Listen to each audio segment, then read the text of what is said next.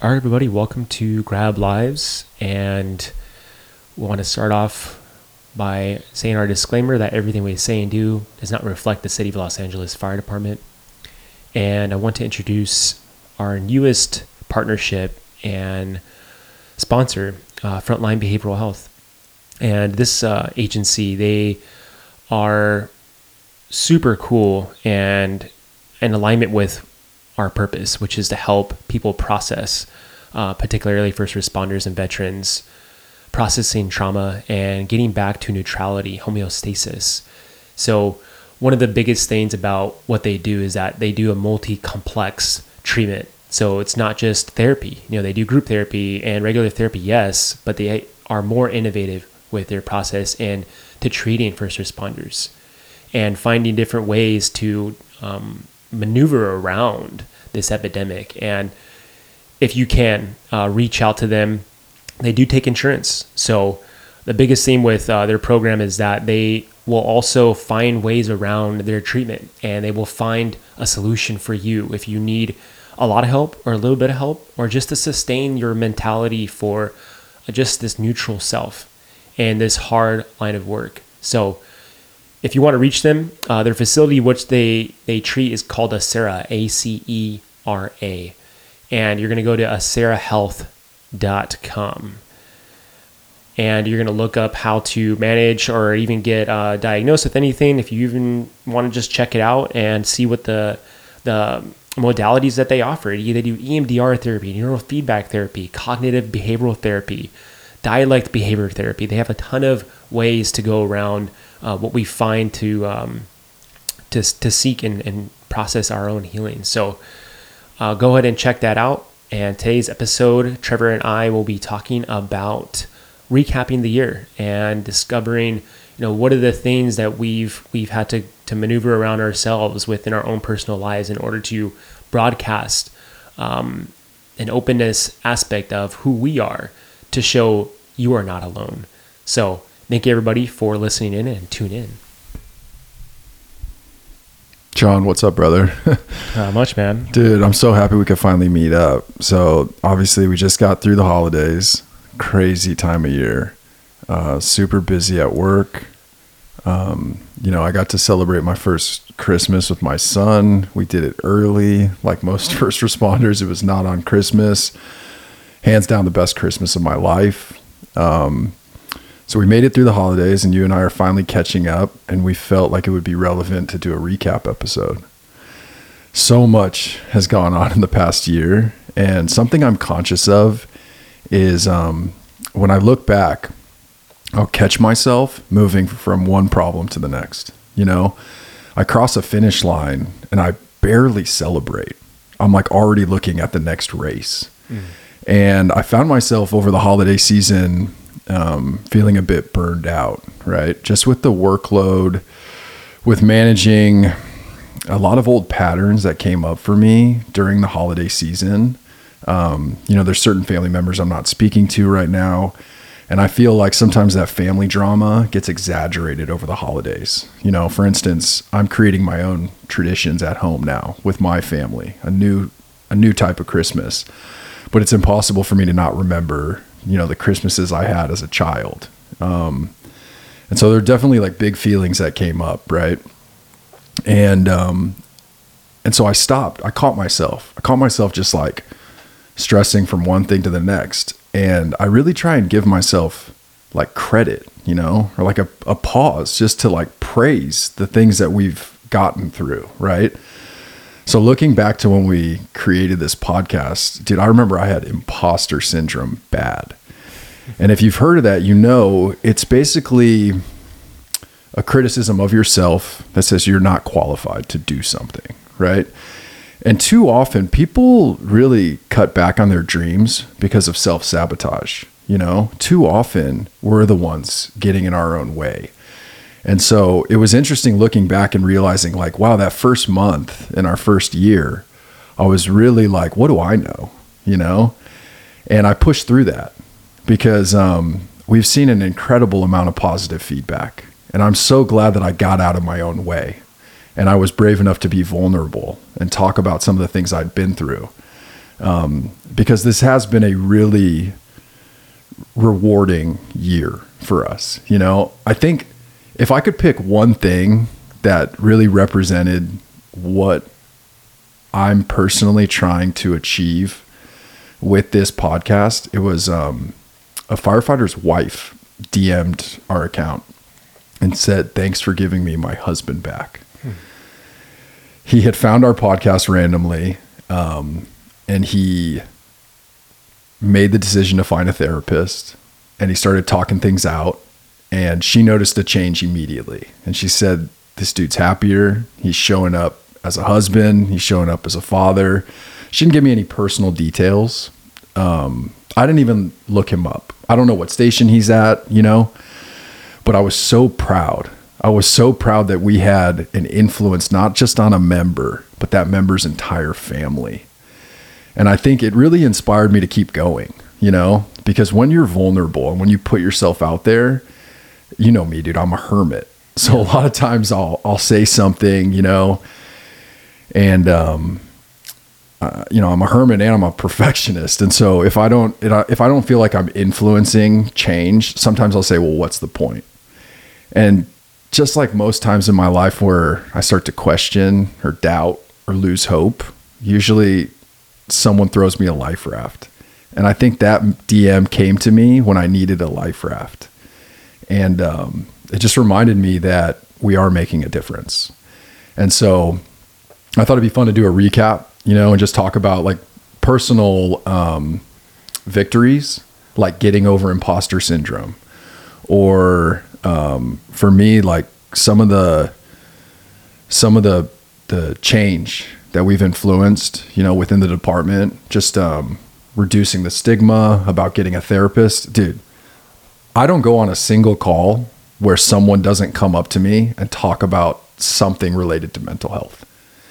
It's either, hey, I enjoyed the last episode, or hey, dude, I found a therapist, or hey, dude, my girlfriend's pregnant, you know, something unrelated to the incident.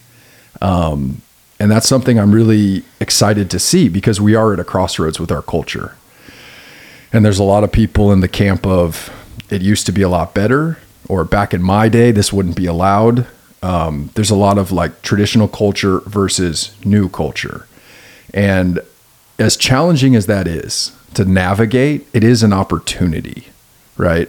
And so I thought it'd just be fun to talk about, you know, just the different opportunities for us that have come up. Our recent partnership with Behavioral Health Alliance. Did I say that? Frontline Behavioral Health. Frontline Behavioral Health. There's all these buzzwords in my head because I'm constantly listening to mental health podcasts, you know. Frontline Behavioral Health. So we've had an opportunity to meet incredible people, right? I've had an opportunity to receive DMs from firefighters all over the country. And, you know, we've learned a lot in our first year, right? So looking back, is there one guest that sticks out for you as like an episode you're proud of? Well, before we get there, dude, sorry, knocked my mic out. Before we get there, you know, I just want to kind of like talk about how we even started the podcast. You know? Okay. I mean, we started it. What really inspired us to start this project was the demise of our own member. And not to go into details with that person, but he's what started this whole heart-based project. And, you know, even through that, you and I were using Marco Polos to talk to one another and share our lives and the things we were working on individually. And we realized we had something through some of the recordings. We were like, dude, this is like gold, you know, and I hope people would share themselves as much as we shared our own personal lives and our own personal struggles.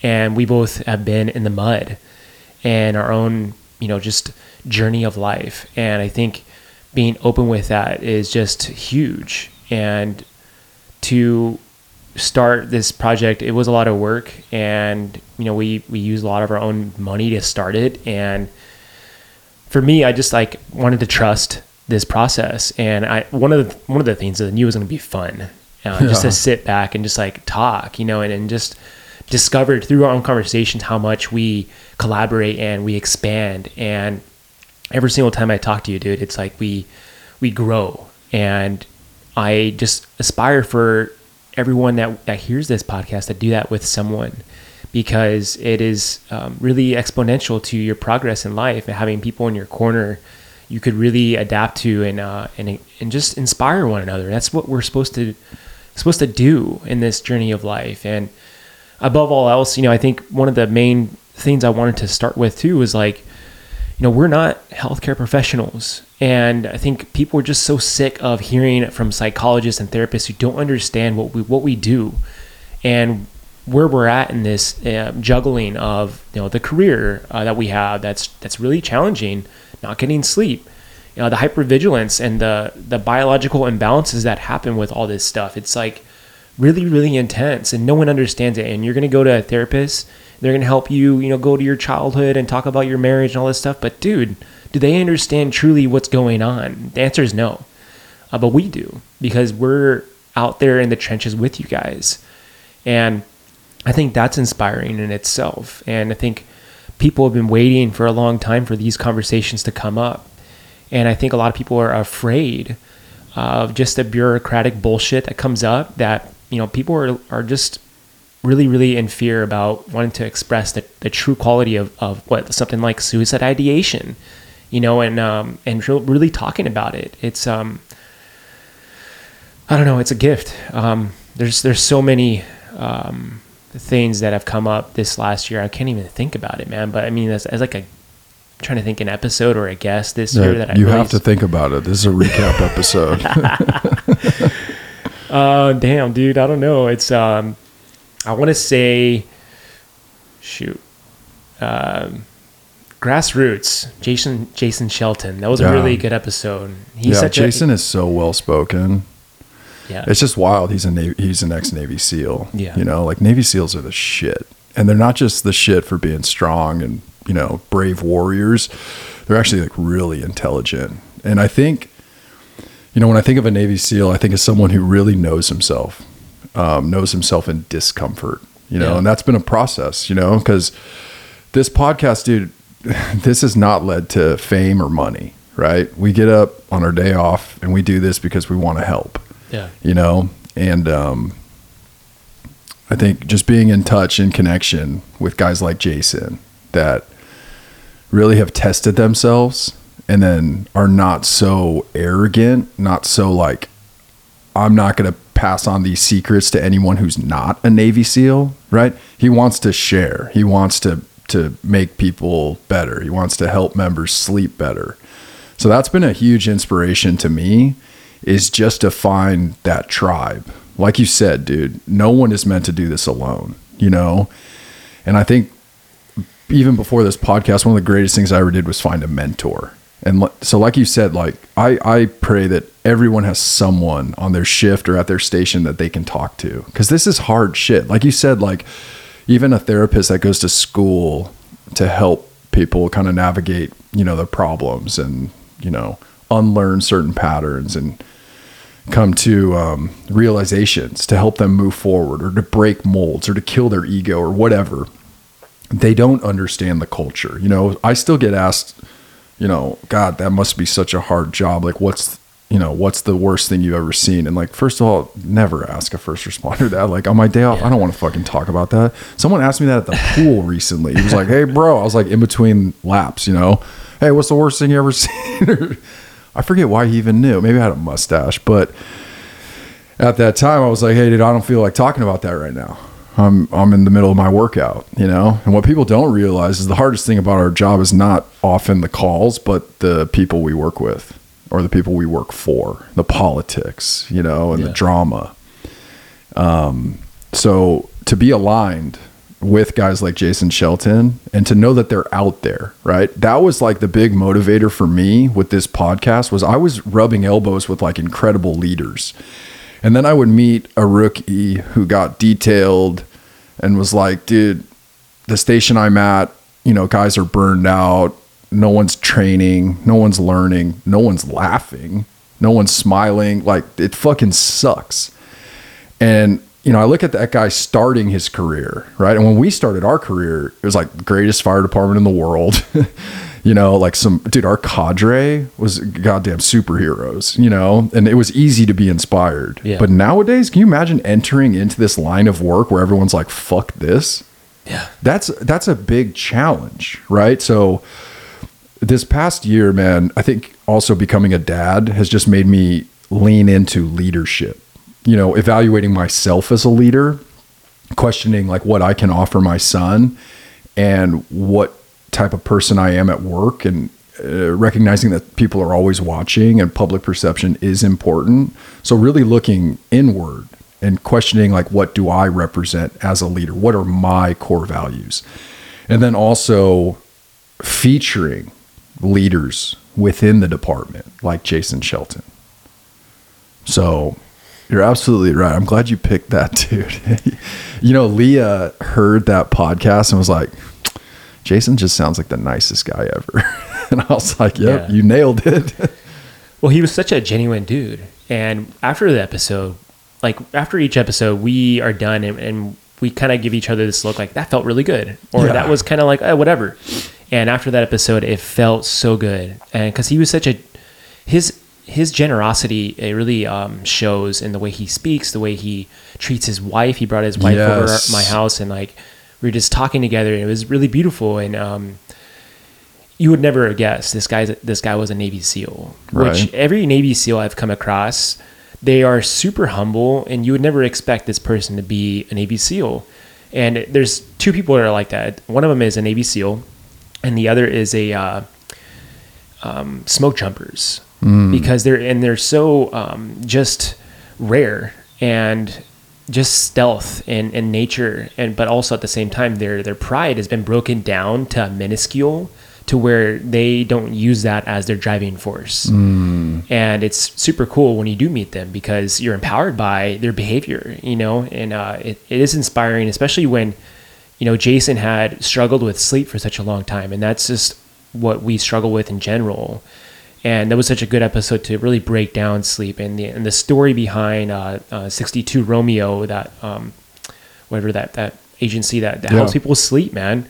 And it's just through a suicide. That's how this started, 62 Romeo. And it's just really profound how something like that could start something that could expand and help people's lives in so many different ways. But Jason is so rad, and every time I run into him, he gives me a huge bear hug because he's a big dude compared to me. No, he's a big dude compared to anyone. Yeah, and so every time I see him, it's always great to, on an incident or whatever, to come across his path. But in general, I think with this last year, I continue my own work. I know you do too, and what that means is like we focus on ourselves to just analyze our consciousness and our awareness and our intentions. And I think through that, that helps the podcast come up with different episodes, different topics to talk about, because it comes from our own personal experience. Yeah. And I think for myself and yourself, like we've come to this breaking point where we could look in the past and leave that all behind. But now this conscious awareness had come forth to where we can analyze everything and talk about it because we've done this analytical thinking, but also feeling through it. Yes. And ultimately, that's what we really wanted to inspire others, is to understand how you feel, because that's just this whole misconstrued idea of like you should shy away from your feelings and you should just do the job. And everyone knows when they come home from a really hard shift that's been long and arduous, you feel like shit. So it's okay to say, hey, I feel like shit. You know what I mean? So I did 6 days in a row over Christmas. It was a difficult decision to do that, but I ended up not going to Colorado with Leah and Gus. Just felt like it was more responsible to put some money in the bank. And when I got off, dude, I had an excellent time over the holidays. I had a lot of fun working those 6 days. I missed my family, but I had a lot of fun.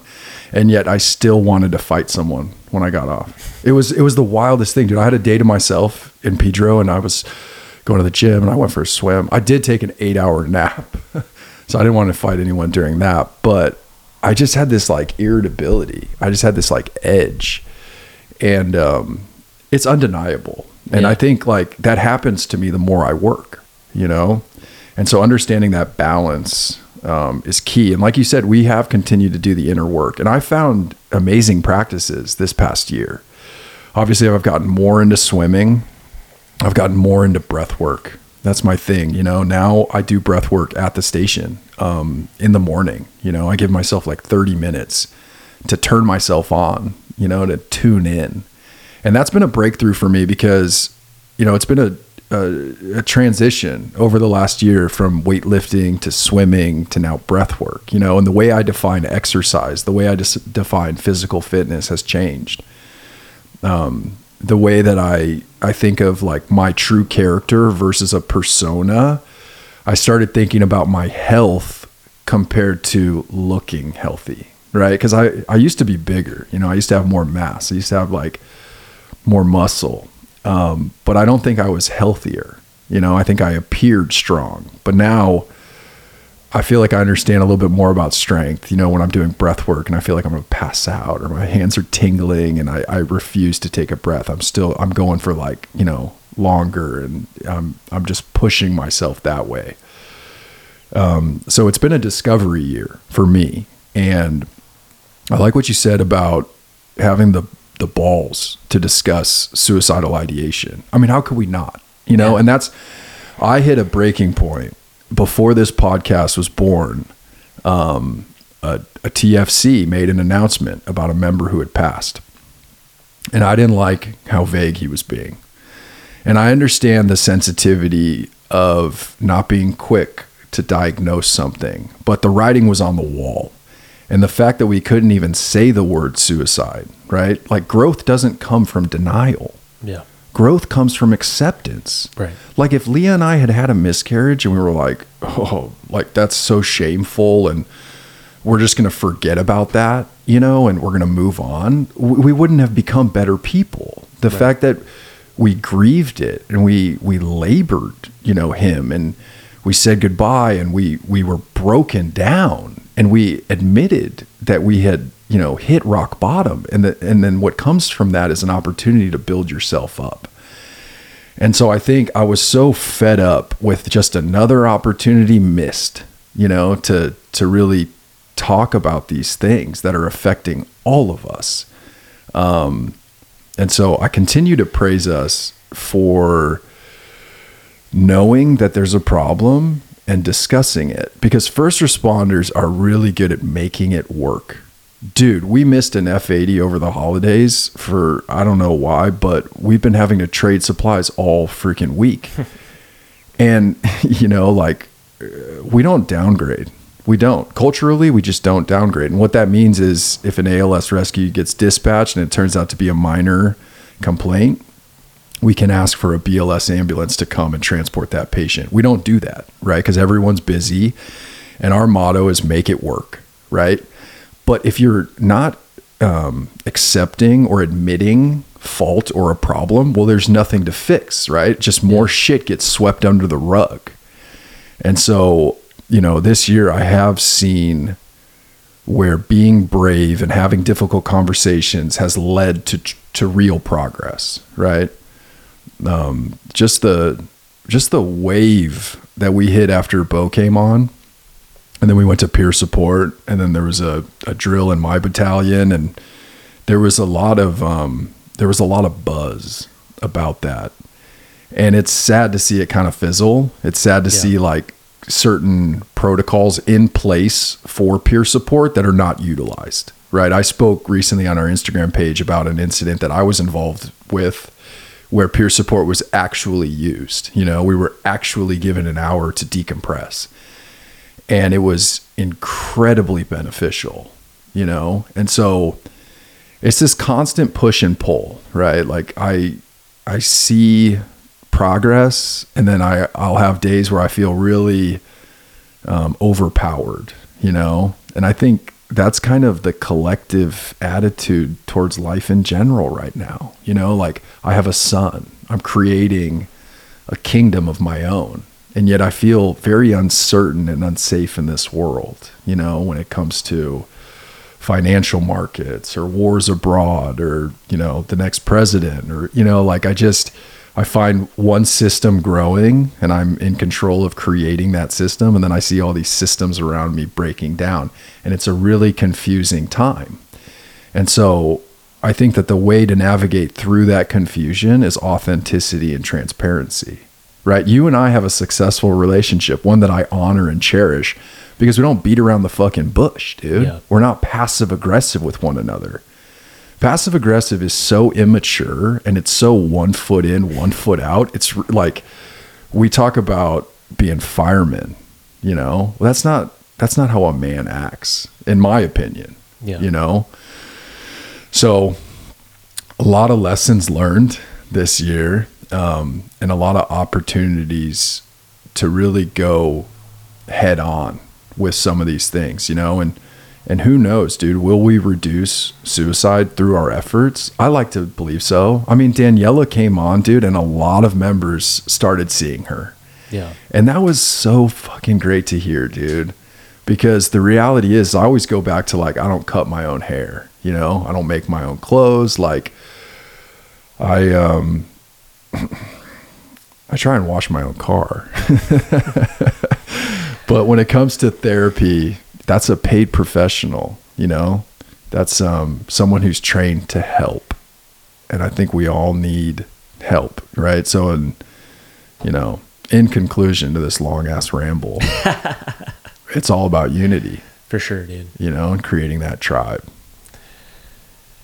Yeah, it's been a really cool way to look at, like, this progress, and ultimately the progress within ourselves individually too, because that's what's been shown. And for everyone listening, you know, we stick to our practices as well. Like, if we put our money where our mouth is, we talk about practices, we do them ourselves from experience. We're speaking from the heart about what we're doing here.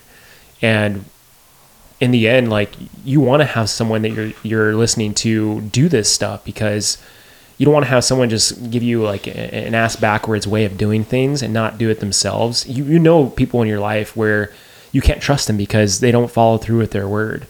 And, you know, I think throughout all retrospect, you know, I like to even practice different things and learn different things. And I think throughout my entire young adulthood, I've studied different ways of thinking, and I've expanded my way to always question the narrative. And question things is, like, one of my favorite attributes that I carry.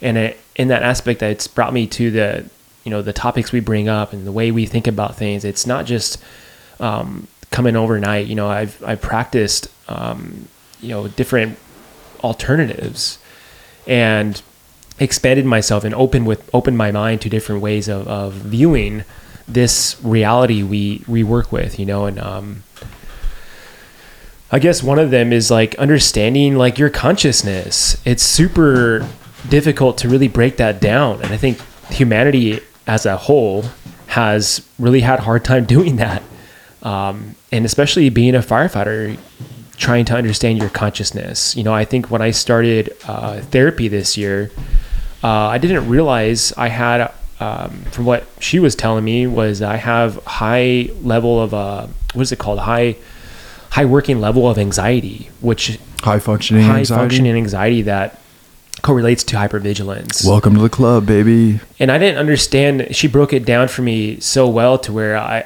was like, oh shit, I am high functioning with anxiety, you know, but that's the hypervigilance I had to turn off. And I used to turn it off with alcohol, and I don't do that anymore. So I didn't realize my practices helped me so much to kind of steer away from my hypervigilance and understanding hypervigilance for myself. And the biggest thing is everyone's going to operate differently. So you have to make this relationship with it and partnership with it, because if you don't really understand it, you're going to be wandering aimlessly in this way of, like, trying to figure it out, you know? And then a lot of times you're figuring it out with alcohol, and later down the road, now you have health problems. And that's what we are really trying to help understand, is, like, just make the conscious decisions. And, you know, we've progressed into each episode differently with that same, I guess, mantra, or that same vision, is to help yourself just make a relationship with this and with that. And then you're going to be able to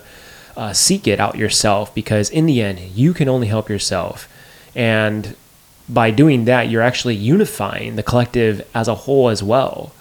And as a department, we're bringing this unification with each other, and by doing your inner work and steering away from the old ways of doing things, the way our department has its traditions, which we honor as well. And by the same token, we just want to also honor the new age of thinking, new age of doing.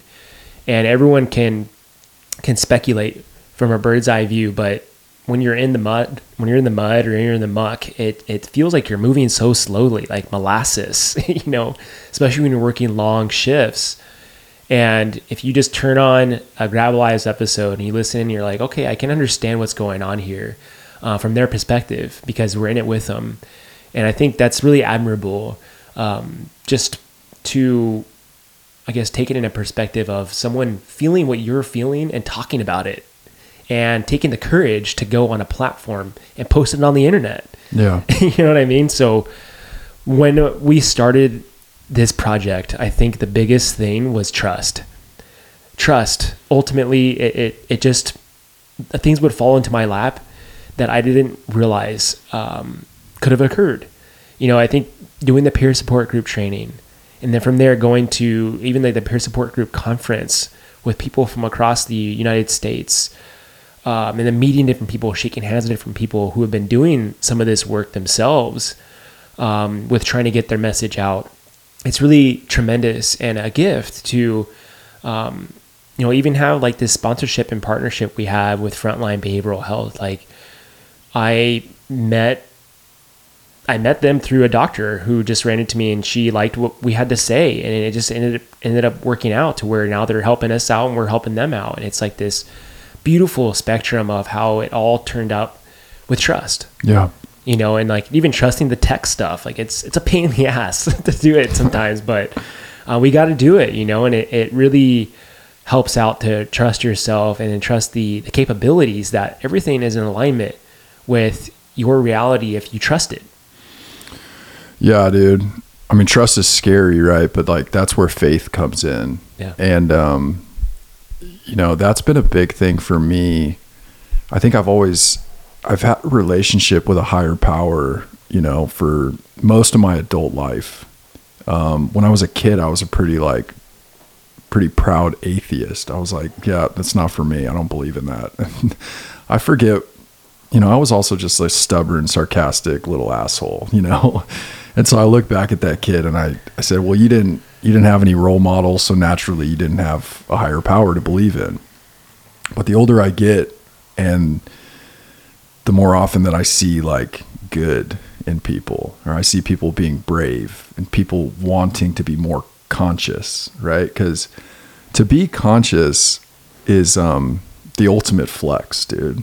Like so many people are unaware of their patterns or their triggers, and they're just walking around just kind of blindly. But I think being conscious of the toll that this profession takes, right? And not denying that sleep deprivation is killing us. And the shit we see adds up and contributes to complex PTSD. And like you said, drinking, such a popular coping mechanism. It's not about being conscious. It's about being unconscious. It's about sleeping. It's about turning off. It's about being sluggish and being numb. And these are not restorative practices. They're not restful. And owning that, owning your shit. In the last year, I've thought a lot about how it's not your fault, but it's your responsibility, And in the fire service, we're like one of the few public agencies that people trust. People get excited to see us when we just show up, Yeah. We bring this sense of calm with us, and being proud of that. And knowing that on every call, dude, we might be putting out a fire, we might be treating chest pain, but we are influencing. We're influencing how people feel.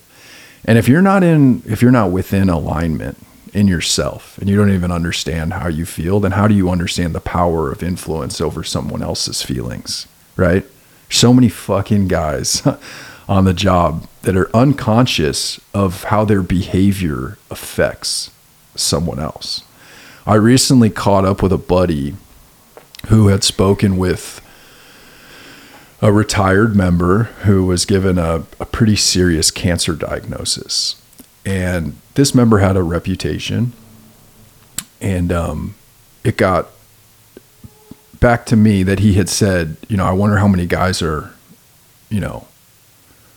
rooting for the cancer to win based on how he had behaved in his entire career. And man, that one like really brought me to my knees, because I have so much sympathy for this member, because no matter how rude you are, I would never wish a cancer diagnosis on anyone. And yet this man had found humility, and he had found self-awareness, and he probably had felt shame, for him to say that there's guys like rooting for me to fail. Yeah. He probably felt shame. He probably felt regretful. Guilt. When I see that, I really take accountability for my own actions. I mean, dude, having this podcast made me not want to talk shit at the kitchen table, because people are watching, people are listening. And I don't want to be that person who's two-faced. We see enough of that in our department, dude. Just the other day, I was doing a canvassing event where I had to hand out smoke detectors, and the battalion chief came over in the morning to inspect grooming standards. Okay, fine, shaved, put on my badge shirt. I even did one more button than I usually do. I wanted to be respectful of his wishes, right? I get done with the canvassing event. The first call I have is a TA on a major street. And the light force on scene, dude, 0 PPs. No one has a helmet. No one has a brush jacket. No one has anything. And I look and I think, I see that captain too. And I'm thinking, dude, you're about to be a chief. Like, what the hell? Right? Well, these mixed messages are creating a lot of confusion. And they're also creating this system that's like going against unity, right? Because it's so inconsistent. It's like, what team do we play for? A lot of times we only play for the team that is the number on the side of our helmet. But if you only swear by that number, and you don't interact with anyone on scene, you're putting yourself in a box. You're putting yourself in a position to only rely on your reputation that's upheld on your own arrogance. There's zero humility in that. Yeah. Humility is I am you. Compassion is I see myself in you. And that's been a big thing that I've tried to practice, even with like a homeless meth head. It's like, I am you. I could have been you had I made 3 lefts instead of 2 rights, so yeah, dude, just a big discovery year, and one where ownership and accountability is at the forefront of everything we do, right? Because if we say it on here and we don't practice it out there, the legitimacy goes out the fucking window. Right. And so it's really held me accountable, and I love it, dude, because this is the person I am. This is the person I want to live. This is the person I want to show my son, right? And that helps, dude, at work. Man, sometimes I hear what people say about their spouses or about their kids or what they say about civilians, and I'm like, what if your wife was sitting next to you right now, right? And so I've learned also that if you're willing to level up, if you're determined to grow, right, you're going to find haters along the way. I mean, try going sober. See how your friends think about that. See if they give you shit for not drinking. They will, And what that does is it makes you brave. When you're so determined to get healthy that you'll do anything to come off the bottom, and you realize, oh shit, my social circles are changing, and fuck, this guy I thought we were tight with, he's now criticizing me because I'm influencing some sort of change in our relationship. I mean, if you're not evolving, you're dying. And so I think accepting change, taking ownership over our feelings, taking ownership and accountability over the power of influence that the fire service has. I mean, people look up to us. Yeah. We are the epitome of service, of masculinity, of like just strength, and I think we need to hold ourselves to higher standards, and I think what happened was, the communities we serve, they're falling apart. So we sort of gave up on influencing them. We sort of gave up on like standing for something. I mean, ultimately, it was beautiful what you said. No, thanks. Commend you for saying all that, because it's like your behavior truly is the number one thing that counts, what matters. And I mean, you have this famous quote, it's like, put your money where your mouth is. Hell yeah. People believe in that more than anything else. And to truly believe in yourself, that you could change and you make that impact, because impact drives income. Ultimately, that was one of the main cornerstone values I've been raised with. And meaning like not income, like money income, but in general, like personal relationships are more important to me than anything else. They're way more valuable. So my impact I make on other people is really important. And, just this whole story you had with this, this guy who's dying of cancer or may not have a good outcome, whatever it is. Now he has to live with that. And now he's dealing with it. But the whole point is to not get to the point of cancer or a diagnosis or an illness to where you have to feel that. Yes. You can have the opportunity to feel it now and change it. Yes. That's the beauty of the human experience. And to ultimately see ourselves as you can make a left turn immediately and make a 180. It's just profound to realize that. And we want to let you know that it's easy. All you have to do is change and make that decision, because it's all about the power of choice. And we can make the choices we do every single day. And I think for myself, I definitely had raised myself to a higher level of integrity. Ultimately, with my thoughts is where I started to change that. And in my relationship with Haley, my thoughts is where I was like stopping myself from going to different directions with my thought patterns. Because my value of my own life is that your inner world is a direct reflection of your outer world. And everything's going to come to you the way it's in internally. So if I can change that, I can create my own reality the way I want it to, but I have to still make a decision with my behaviors. And if I don't do that, then I'm going to get stuck. Everything comes back to you the way it's set up, the way you make your choices. It's always going to come back to you. It's just the way of natural order, cause and effect. If you admire and honor this law of cause and effect, you know that your lessons in life are going to still repeat themselves and still come back to you unless you've honored that law. And so I think throughout my entirety of change this year, with making my behavior shift with my relationships, with my friendships, and ultimately my thoughts, it's been like this, it's catapulted me in so many different ways of getting past some serious concrete blocks within, and things that have chained me down for a lifetime. And it's been really humbling to shed that.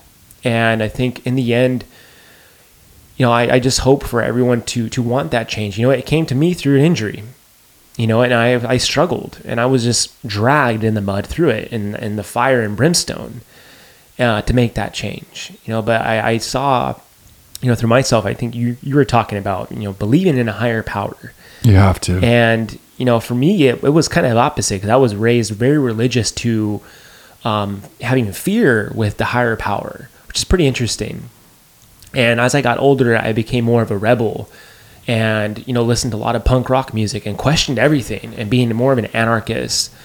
And that brought me to actually being steering away from the higher power. And I became more of an agnostic, believing that there is something there, but not, not surrendering to it. And I think as I got older, I began to, just sink in with more Eastern philosophy, to study more of like how to liberate the mind and from suffering, and those things. And that actually got me into more of the surrender into the higher power. Because ultimately it was like the religion that was bringing me down to, I guess, just stapling me in with limiting belief systems that didn't serve me. And I really had to discover, like, it is surrendering to yourself and to the higher power that is true liberation. And I think this year has been a lot of surrendering, man. And it's been like a lot of just discoveries with that word. because that has led me into the transformation of myself, and it continues to do so. The more I surrender and let go of things, is the more I can find this capability to influence others. And teaching that is really important as well. I think it's hard to teach that because you have to experience that level of surrender yourself. And ultimately, it's just, you got to make that choice to do it, and a lot of people have a fear of letting go. And even with this career, I think a lot of people, 20 years down the road who is in a first responder category, they will work themselves to the bone for that pension, even though they're suffering inside. And so we know so many people who do that. And we talked earlier about, people doing 20 years and they leave. And instead of doing 30 plus, getting the full benefits of their pension. And I think people will take it to the grave, and they will sacrifice their own mental health and physical health in order to get that pension. And that we want to tell you and teach you not to do that, because your health and your family are more important, bottom line. And, this podcast also has been this almost like holistic way of discovering, the things you can do to counteract that and biohack your body. It's all part of this program of, there's not one word answer for this shit. You want to go home and feel fucking good, and it's like, you got to make some choices, man. You got to, stop eating those cakes and those brownies that are just sitting out in the kitchen, and you're getting calls from after midnight, and you're going in there and you're eating some brownies. Like, dude, just don't eat before you go to sleep. It's not really good for your metabolism, So those simple choices really make a difference. And I think over a period of time, like, making a decision to stop drinking is going to benefit you.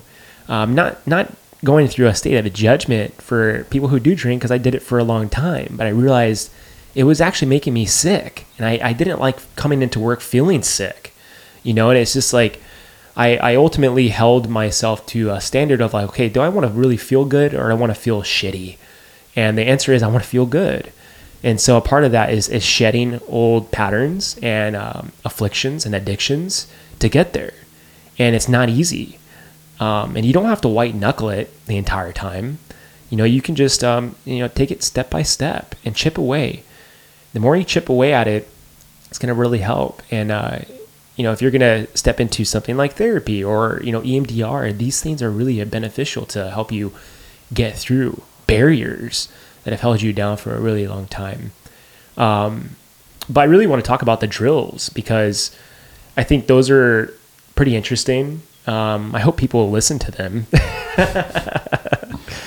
But it's a small tidbit to, because we talk about so much, it's hard to get a lot of the knowledge in one podcast episode, you know what I mean? And so the drills are kind of set up to give you a little more insight into what we're talking about here. It's pretty difficult to breeze over a topic, like when we first started, we were talking about shadow work, and I know someone came up to you and said, hey, what's shadow work? I don't understand that. And breaking it down in a whole episode about it was, and I still feel we got around the topic, but there's so much more to it. And so it's kind of cool to set up a drill to where, it's going to emphasize things like gut health, working through the power of your heart, or understanding this, these complex things that are really, really rad that you could educate yourself with, Yeah, I don't know, man. What else do you think this year? I mean, are people still confused about shadow work? It's like, ingest information that you're interested in. I've been doing Wim Hof for over a month now, and now I'm listening to an audiobook called Breath. Dude, I read that book. James McNester, right? Yeah. But it's like, tailor your environment, towards what you're passionate about. It's not hard, I think these are the benefits of knowing yourself, knowing how hard you work to create Zen. So don't give up your Zen for someone who didn't go through the yellow and you got stuck at the red, why would you, all the shit we do, all that we work so hard on feeling good, right? Americans are obsessed with more money, more happiness, more vacations, all this shit, right? And we work at it. But too often we give up our Zen for no reason.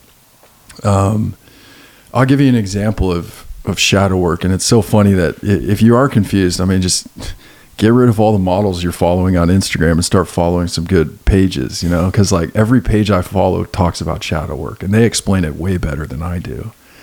The holistic psychologist is incredible. Man Talks is incredible. I mean, I'm still a big Aubrey Marcus fan, but for me, shadow work. So check this out.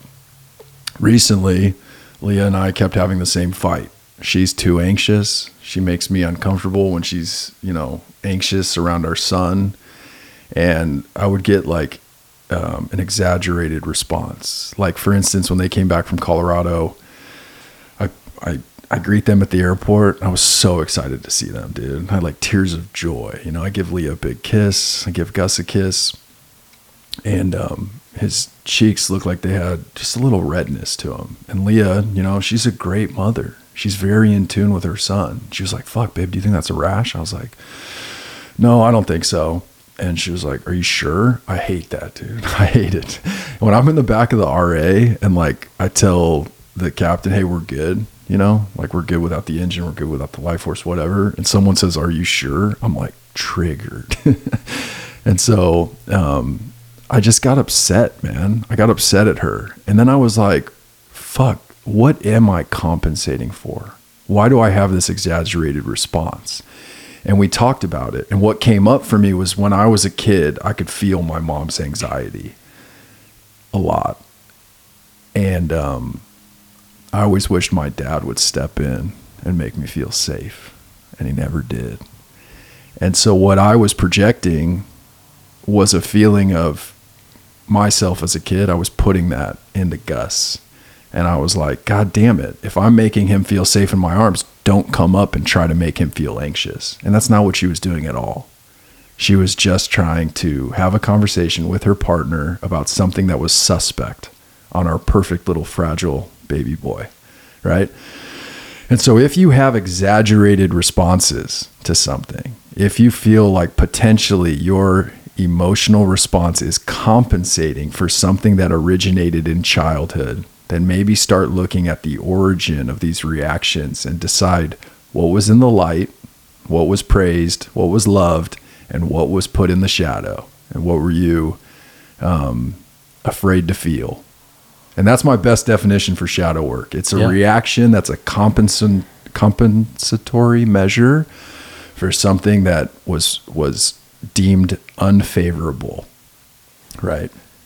Yeah, so great analogy and great way to describe that. And yeah, so essentially what these things do, it gives you insight, right, to something in the past that has created a pattern for your reactivity.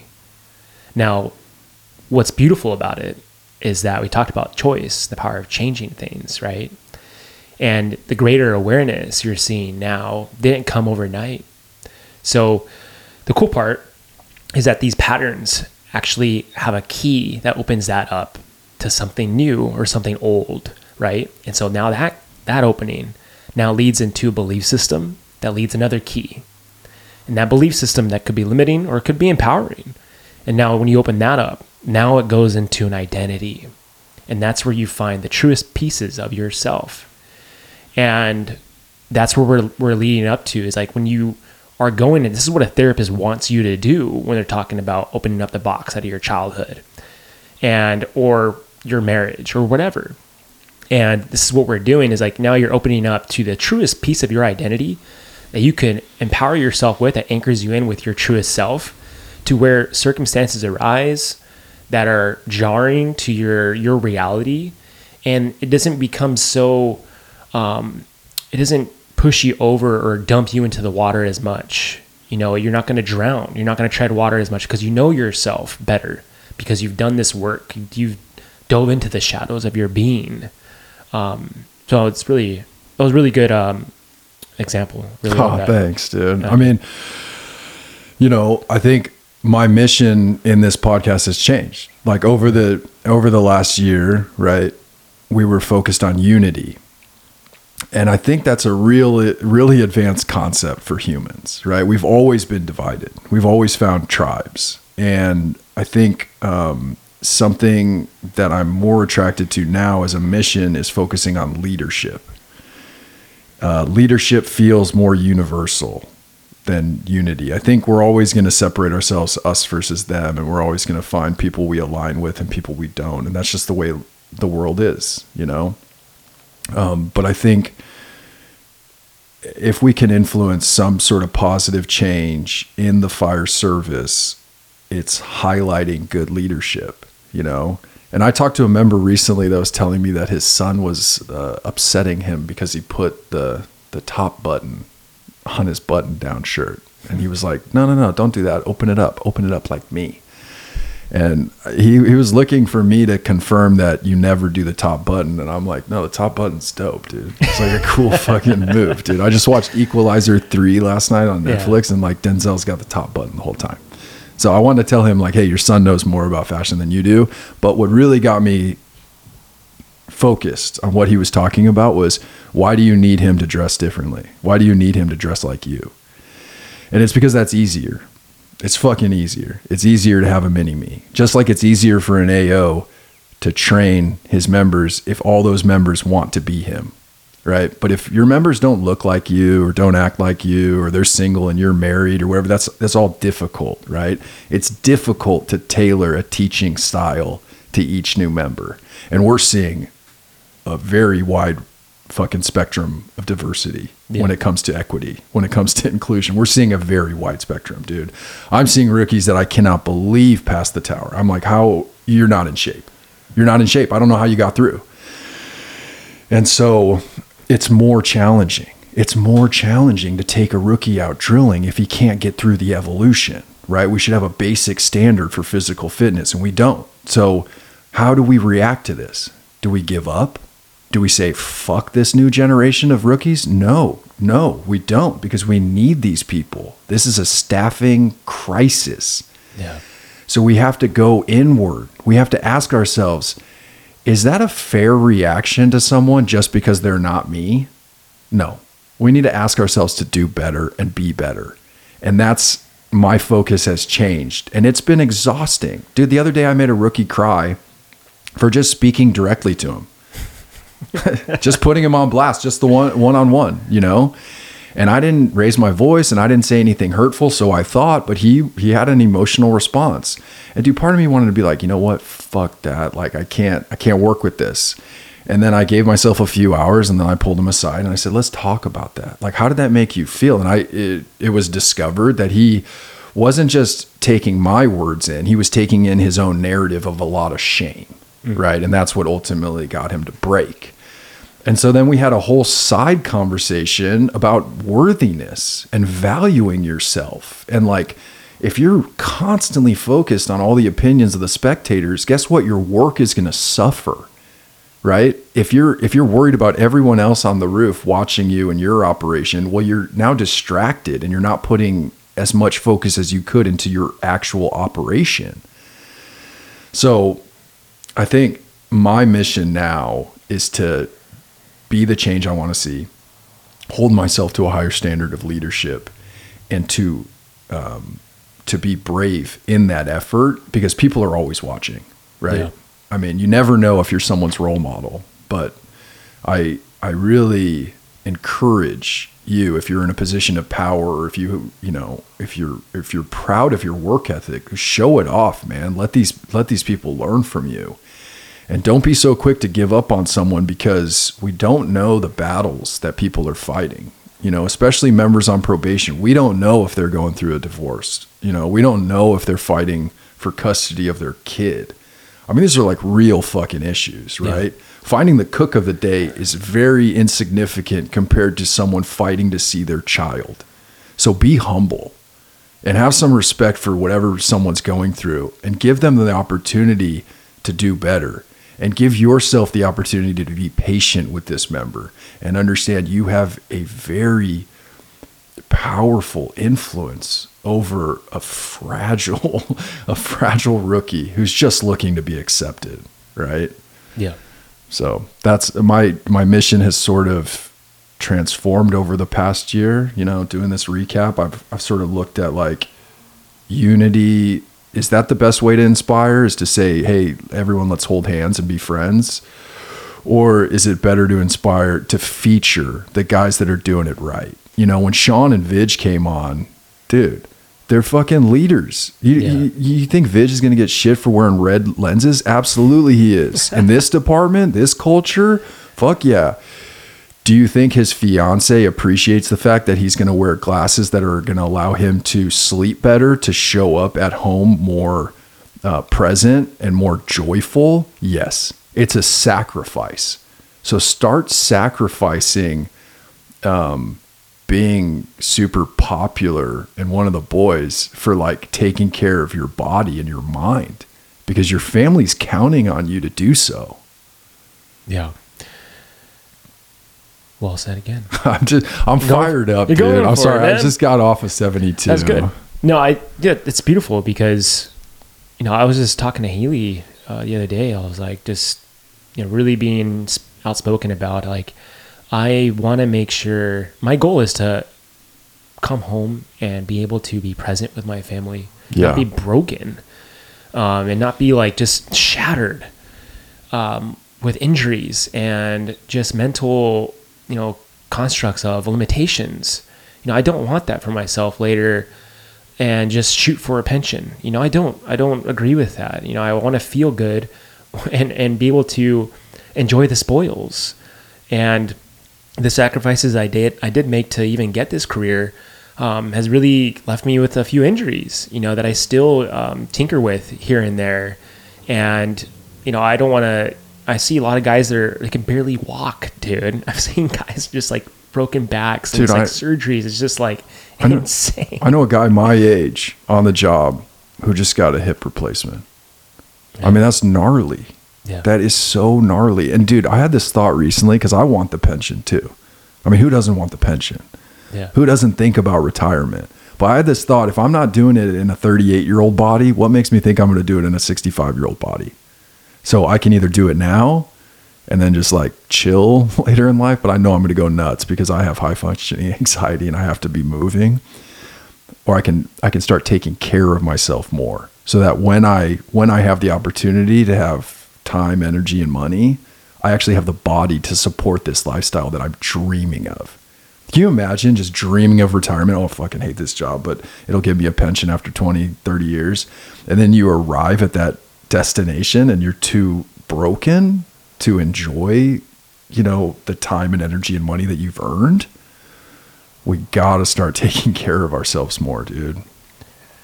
Yeah. I mean, I just talked to my cousin who's a captain. He had back surgery, you know, and he's been just white knuckling this injury for a long time. And, you know, he's got like, 25 years in the job?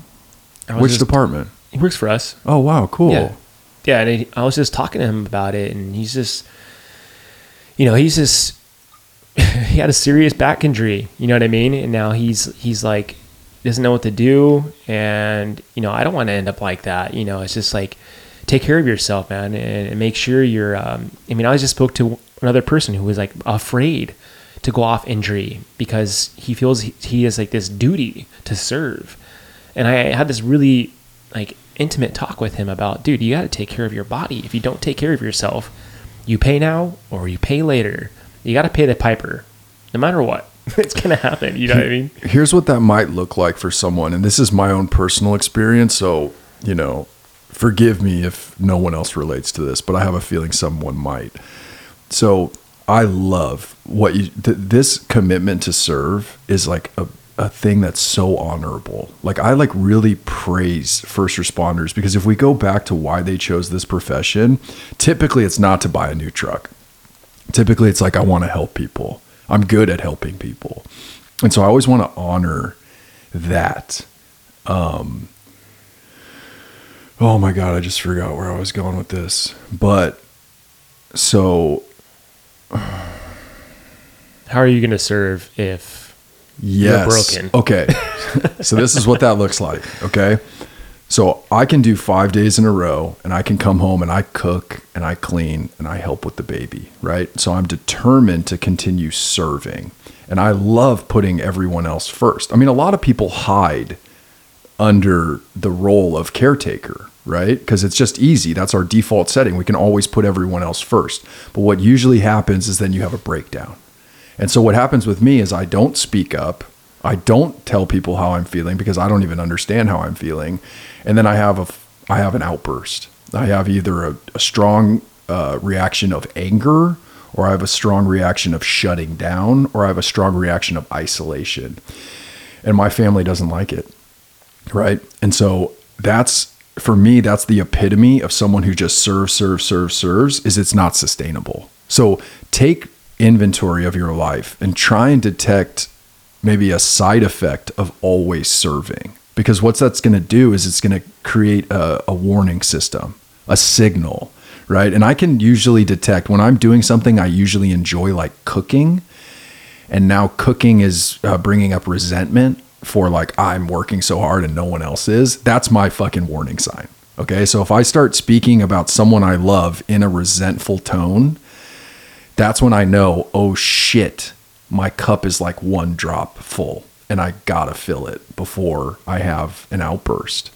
So I really want to praise first responders for having this spirit that is like anchored in service. It's so fucking great. But serve yourself so you can continue to serve others. Well put. I mean, minus a brain fart that lasted, 2 minutes? But yeah, dude, I mean, it's impeccable to have that mindset, and it's hard sometimes. We get sidetracked. So if you bring that awareness to yourself, you're going to practice doing that.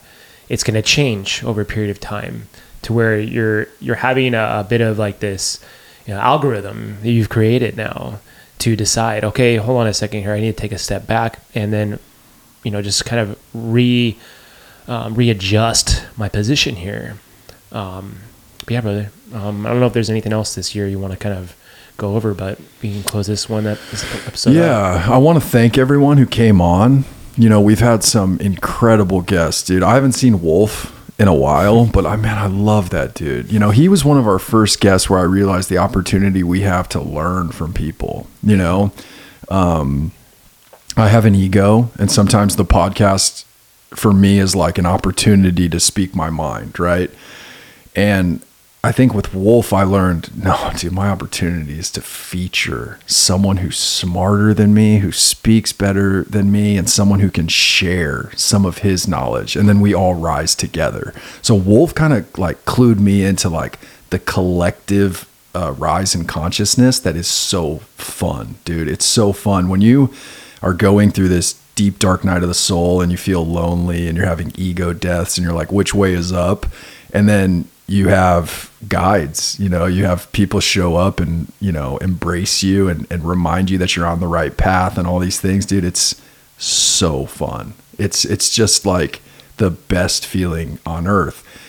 For me, being accepted by an authentic tribe, one that I truly fit in with, is a much better feeling than creating a persona and being accepted by a club.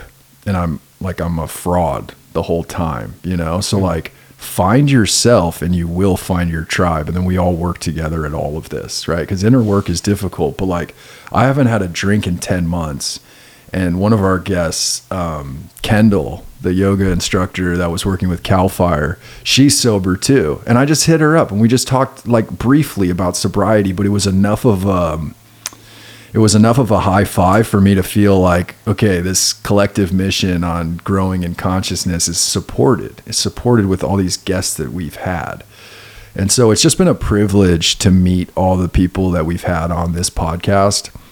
And just taking it back to what I said, it's been a privilege to hear from firefighters from Canada, from the Pacific Northwest, from ex-firefighters that are doing breathwork camps in Costa Rica. It's been such a privilege to hear from all of our listeners that this heart-based project has meant something, You know, like I said, like this is not about fame or fortune. This is about helping people. This is about admitting there's a problem so that we can begin the healing process. I'm so done with the denial process. Yeah.